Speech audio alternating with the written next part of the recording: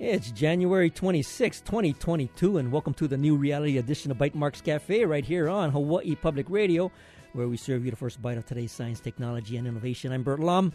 First up, we'll have Jonathan Kim, and he is with Terraformation. He's representing the UH PACE folks, and he's here to tell us about an upcoming Entrepreneur Live event with David Hijirita, and he is the president over at Acorns, and we'll find out about that. And then we'll be joined by Michael-Ann Rogandino from Rocket Communications. We'll catch up with her about all the things she's been doing since the last time I talked to her. And, of course, we'll talk about user interface, SBIR, and the Space Pitch Day. Now, first off, I wanted to let you know that the HTDC Tech Job Fair, which was supposed to happen, I think, last Friday, is going to happen on February 4th. That's not this Friday, but next Friday.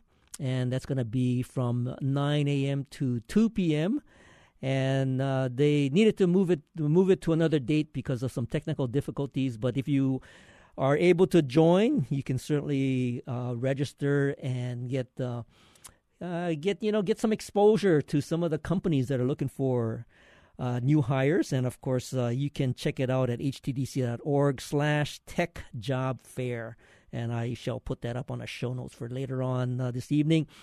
And, of course, right now I want to welcome Jonathan Kim from Terraformation, and he is here with, representing PACE.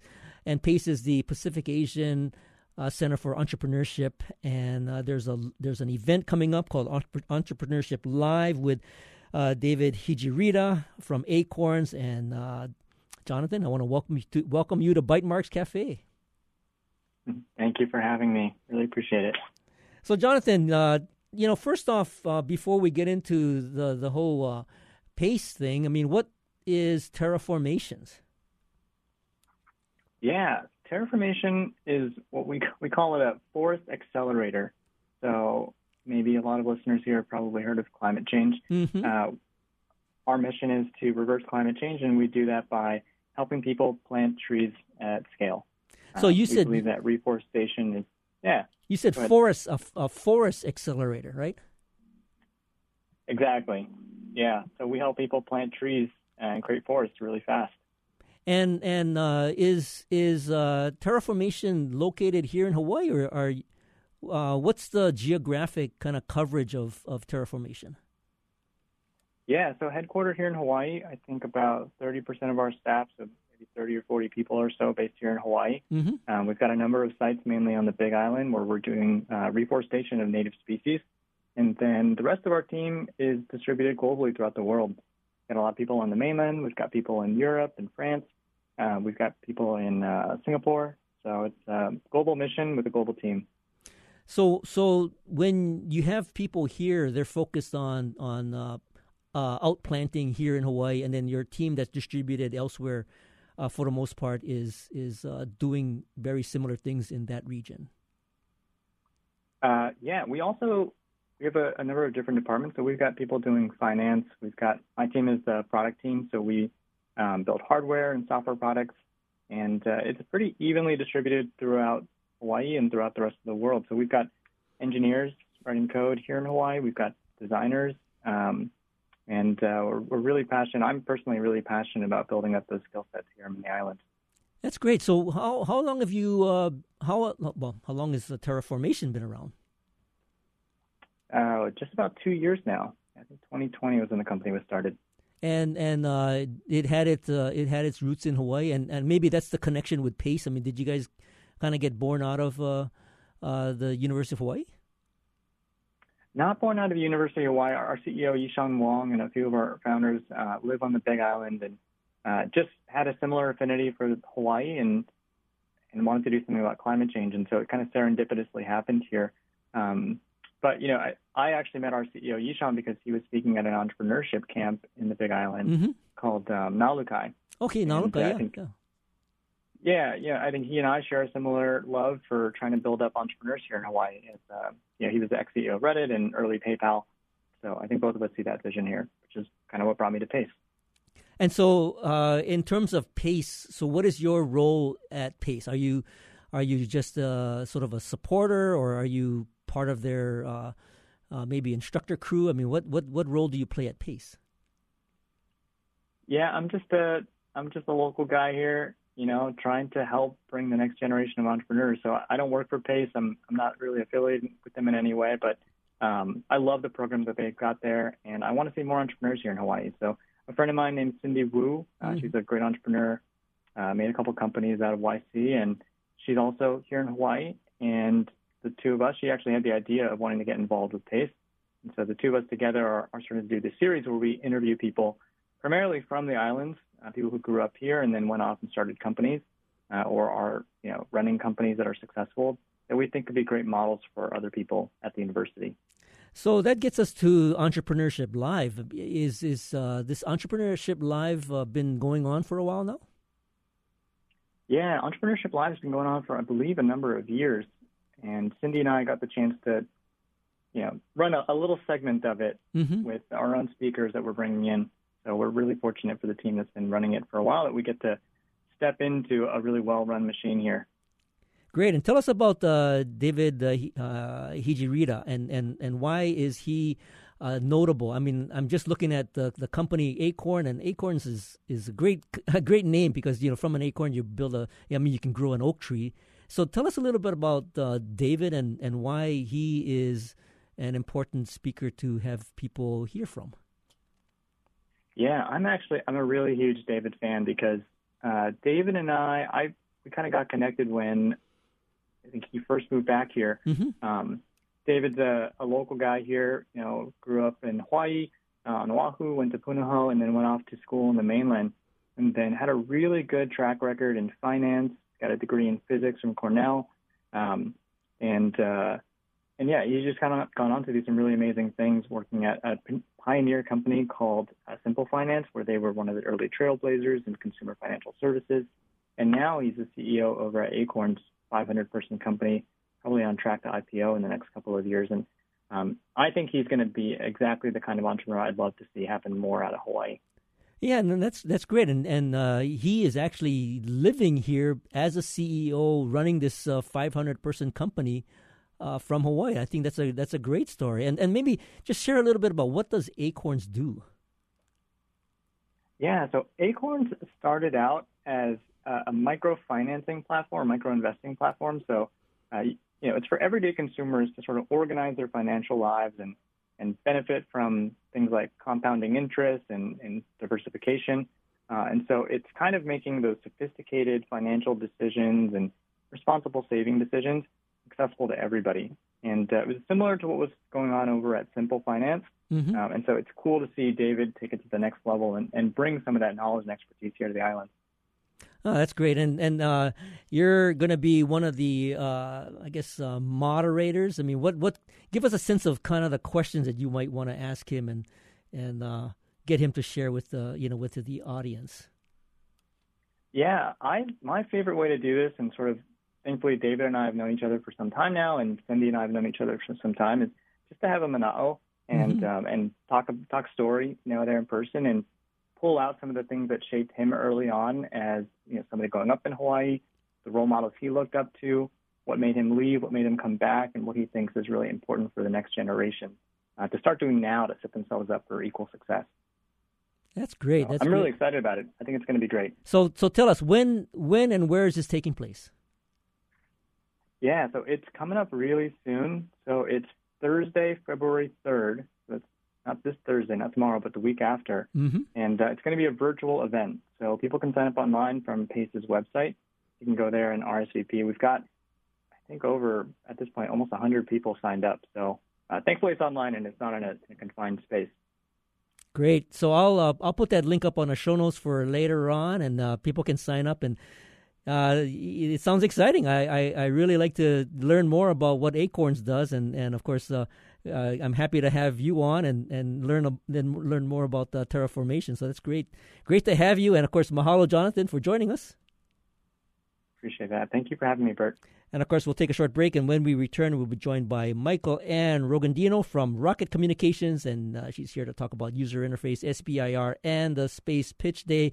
This is Bytemarks Cafe.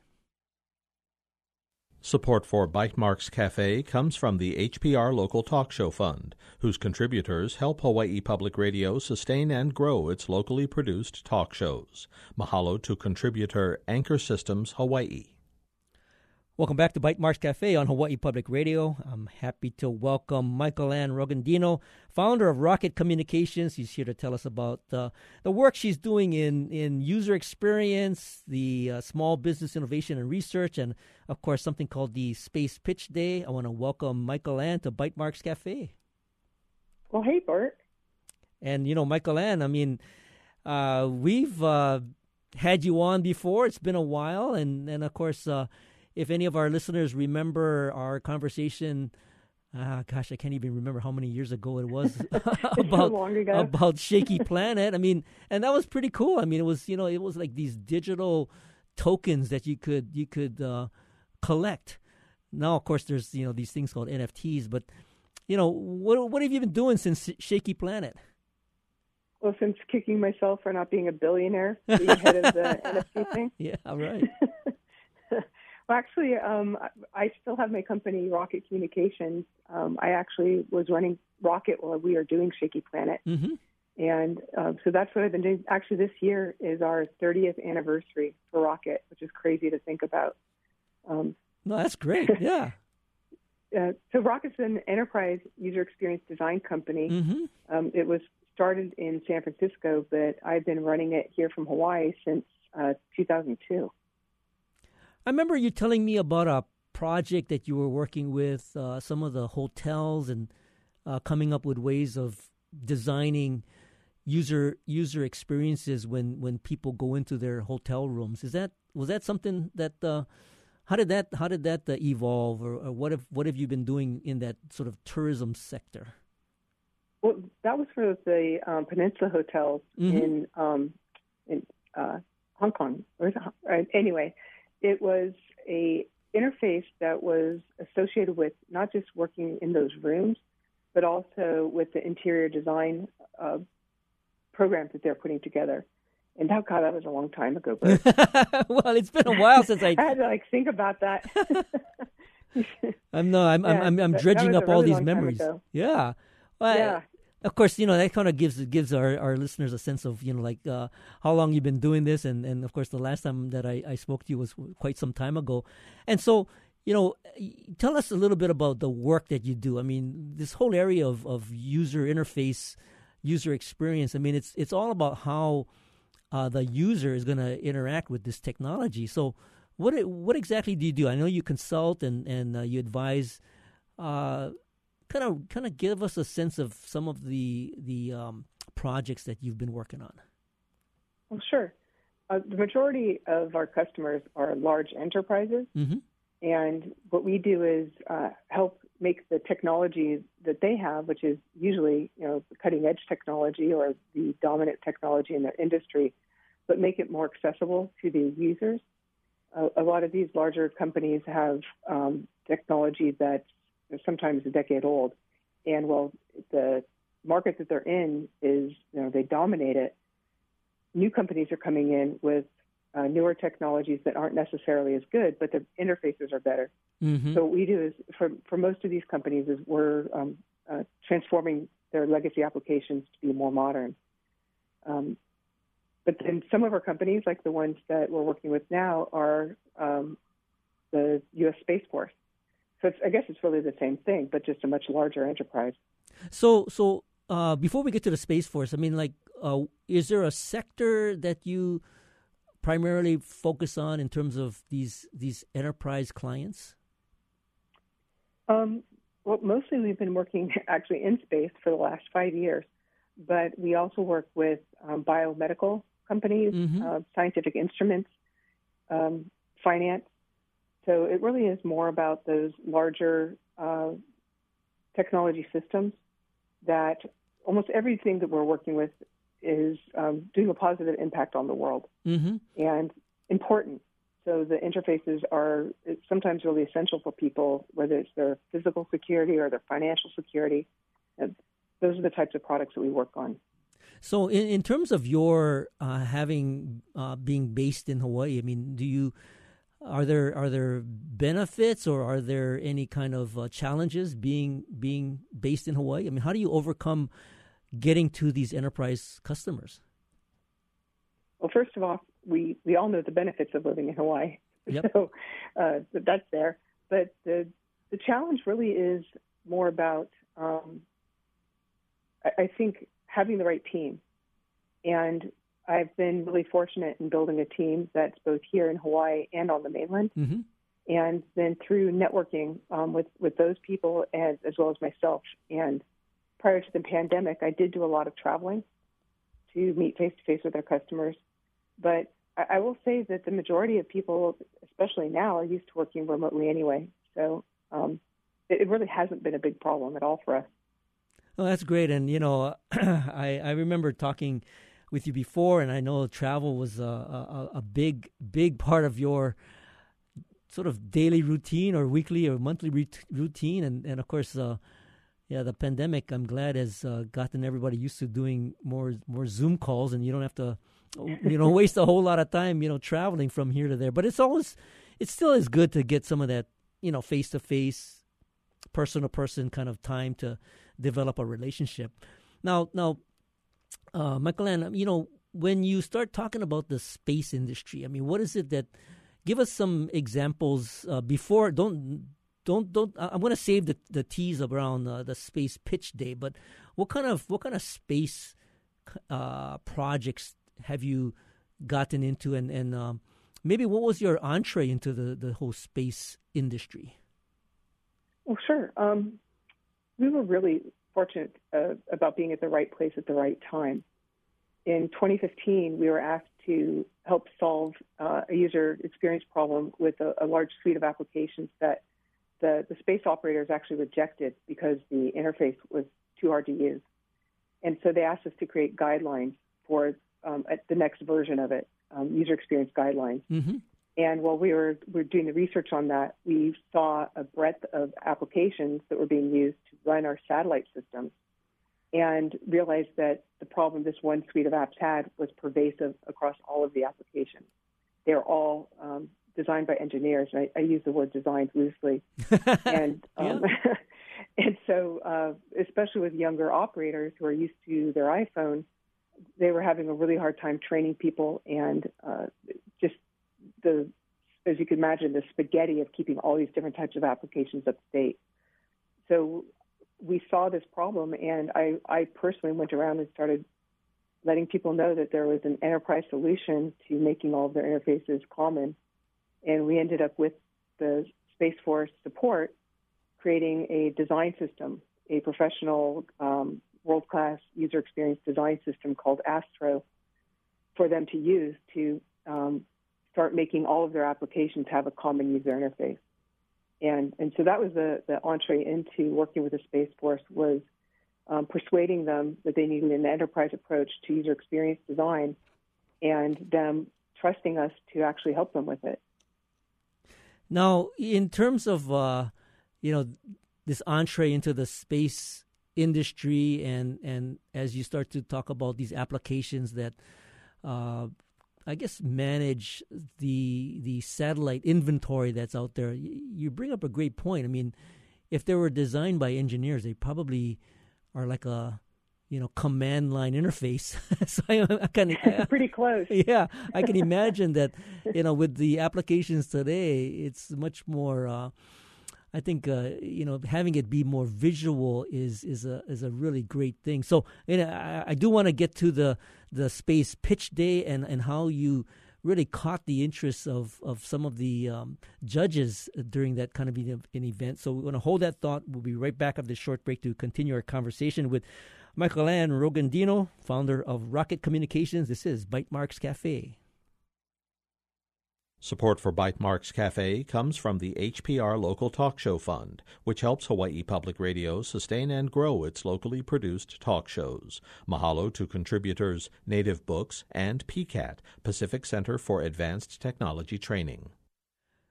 Welcome back. This is Bytemarks Cafe on HPR One. I'm Bert Lum. If you're just joining us, we're talking to Michael Ann Rogandino, founder of Rocket Communications. And, of course, we're talking about user interface, Small Business Innovation Research, and of course the Space Pitch Day. And right before the break, we were talking about some of the applications, the maybe the legacy interfaces that some of these applications use to interface or maybe control or understand the inventory of satellites out there. And I think that's a great place for a lot of innovation, Michael-Ann. And just from the work that you were doing there, was it simply moving to a more graphic oriented user interface, or there must have been more to it that went into finding that sort of common ground for all of these applications?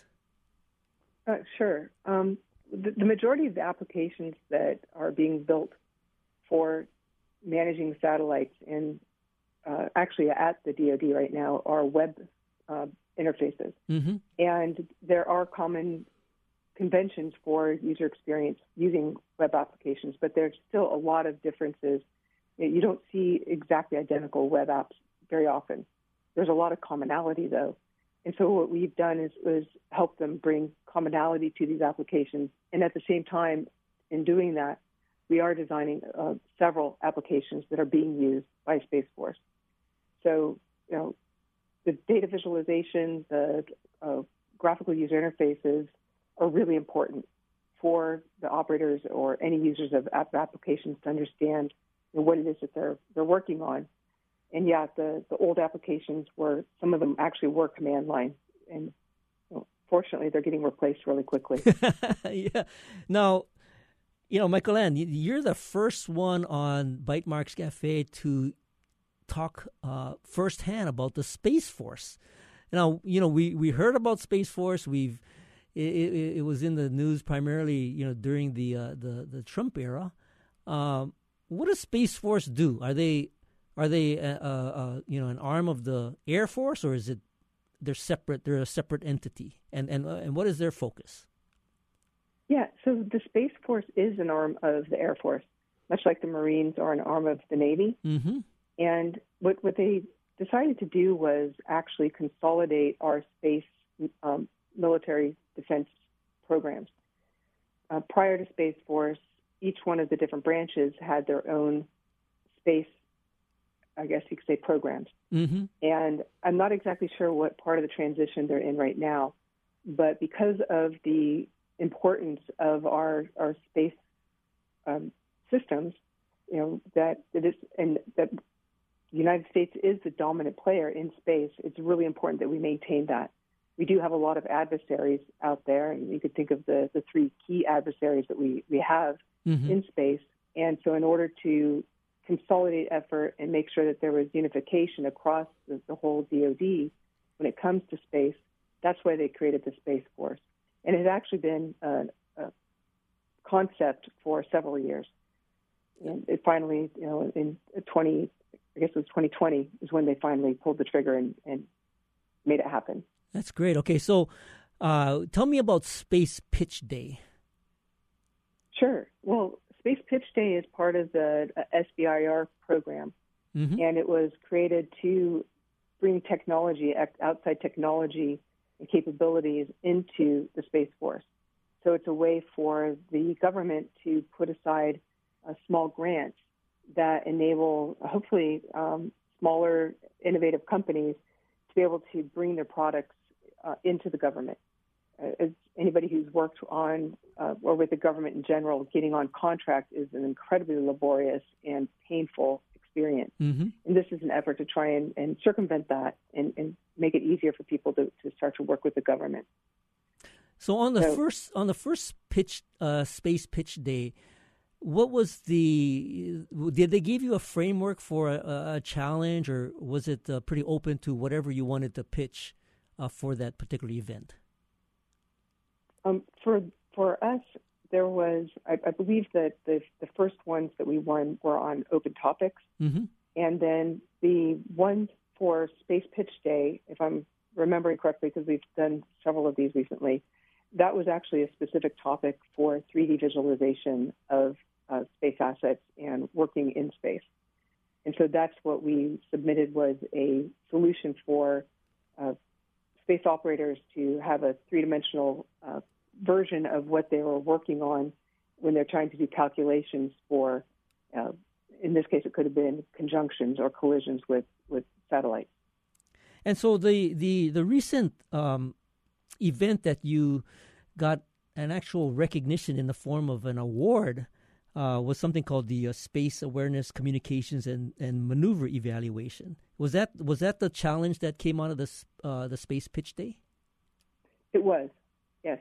And we run the first phase, which is a contract to do your research and actually find a customer within the Space Force. And we were successful at that, and then won the phase 2, and are now working on our prototype.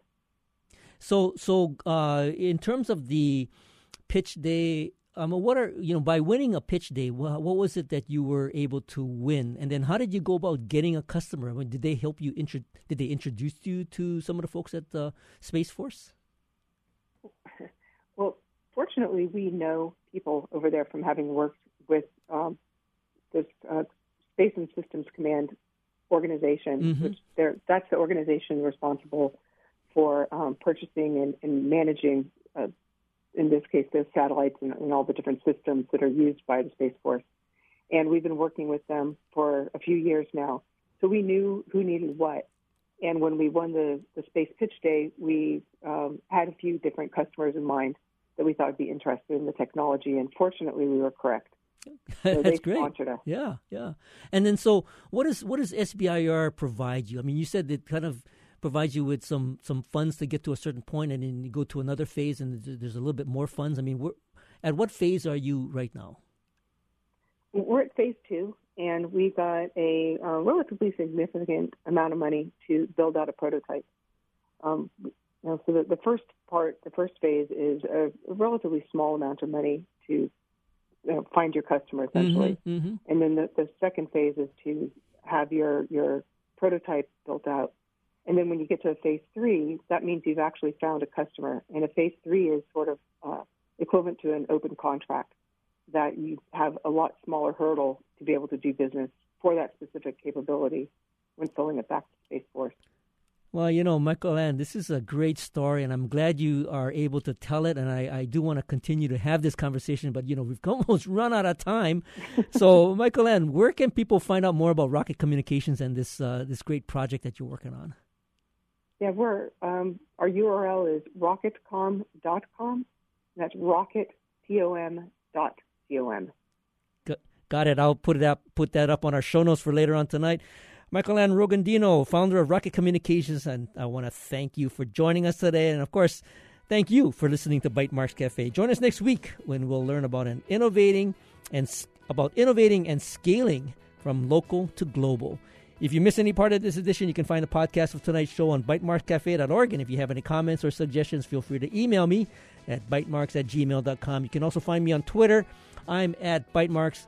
Our engineer is David Chong. You can catch us on HPR One every Wednesday or anytime via the HPR app, iTunes, Google Podcasts, and Stitcher. You stay safe. You stay awesome. We'll see you next week on another edition of Bytemarks Cafe.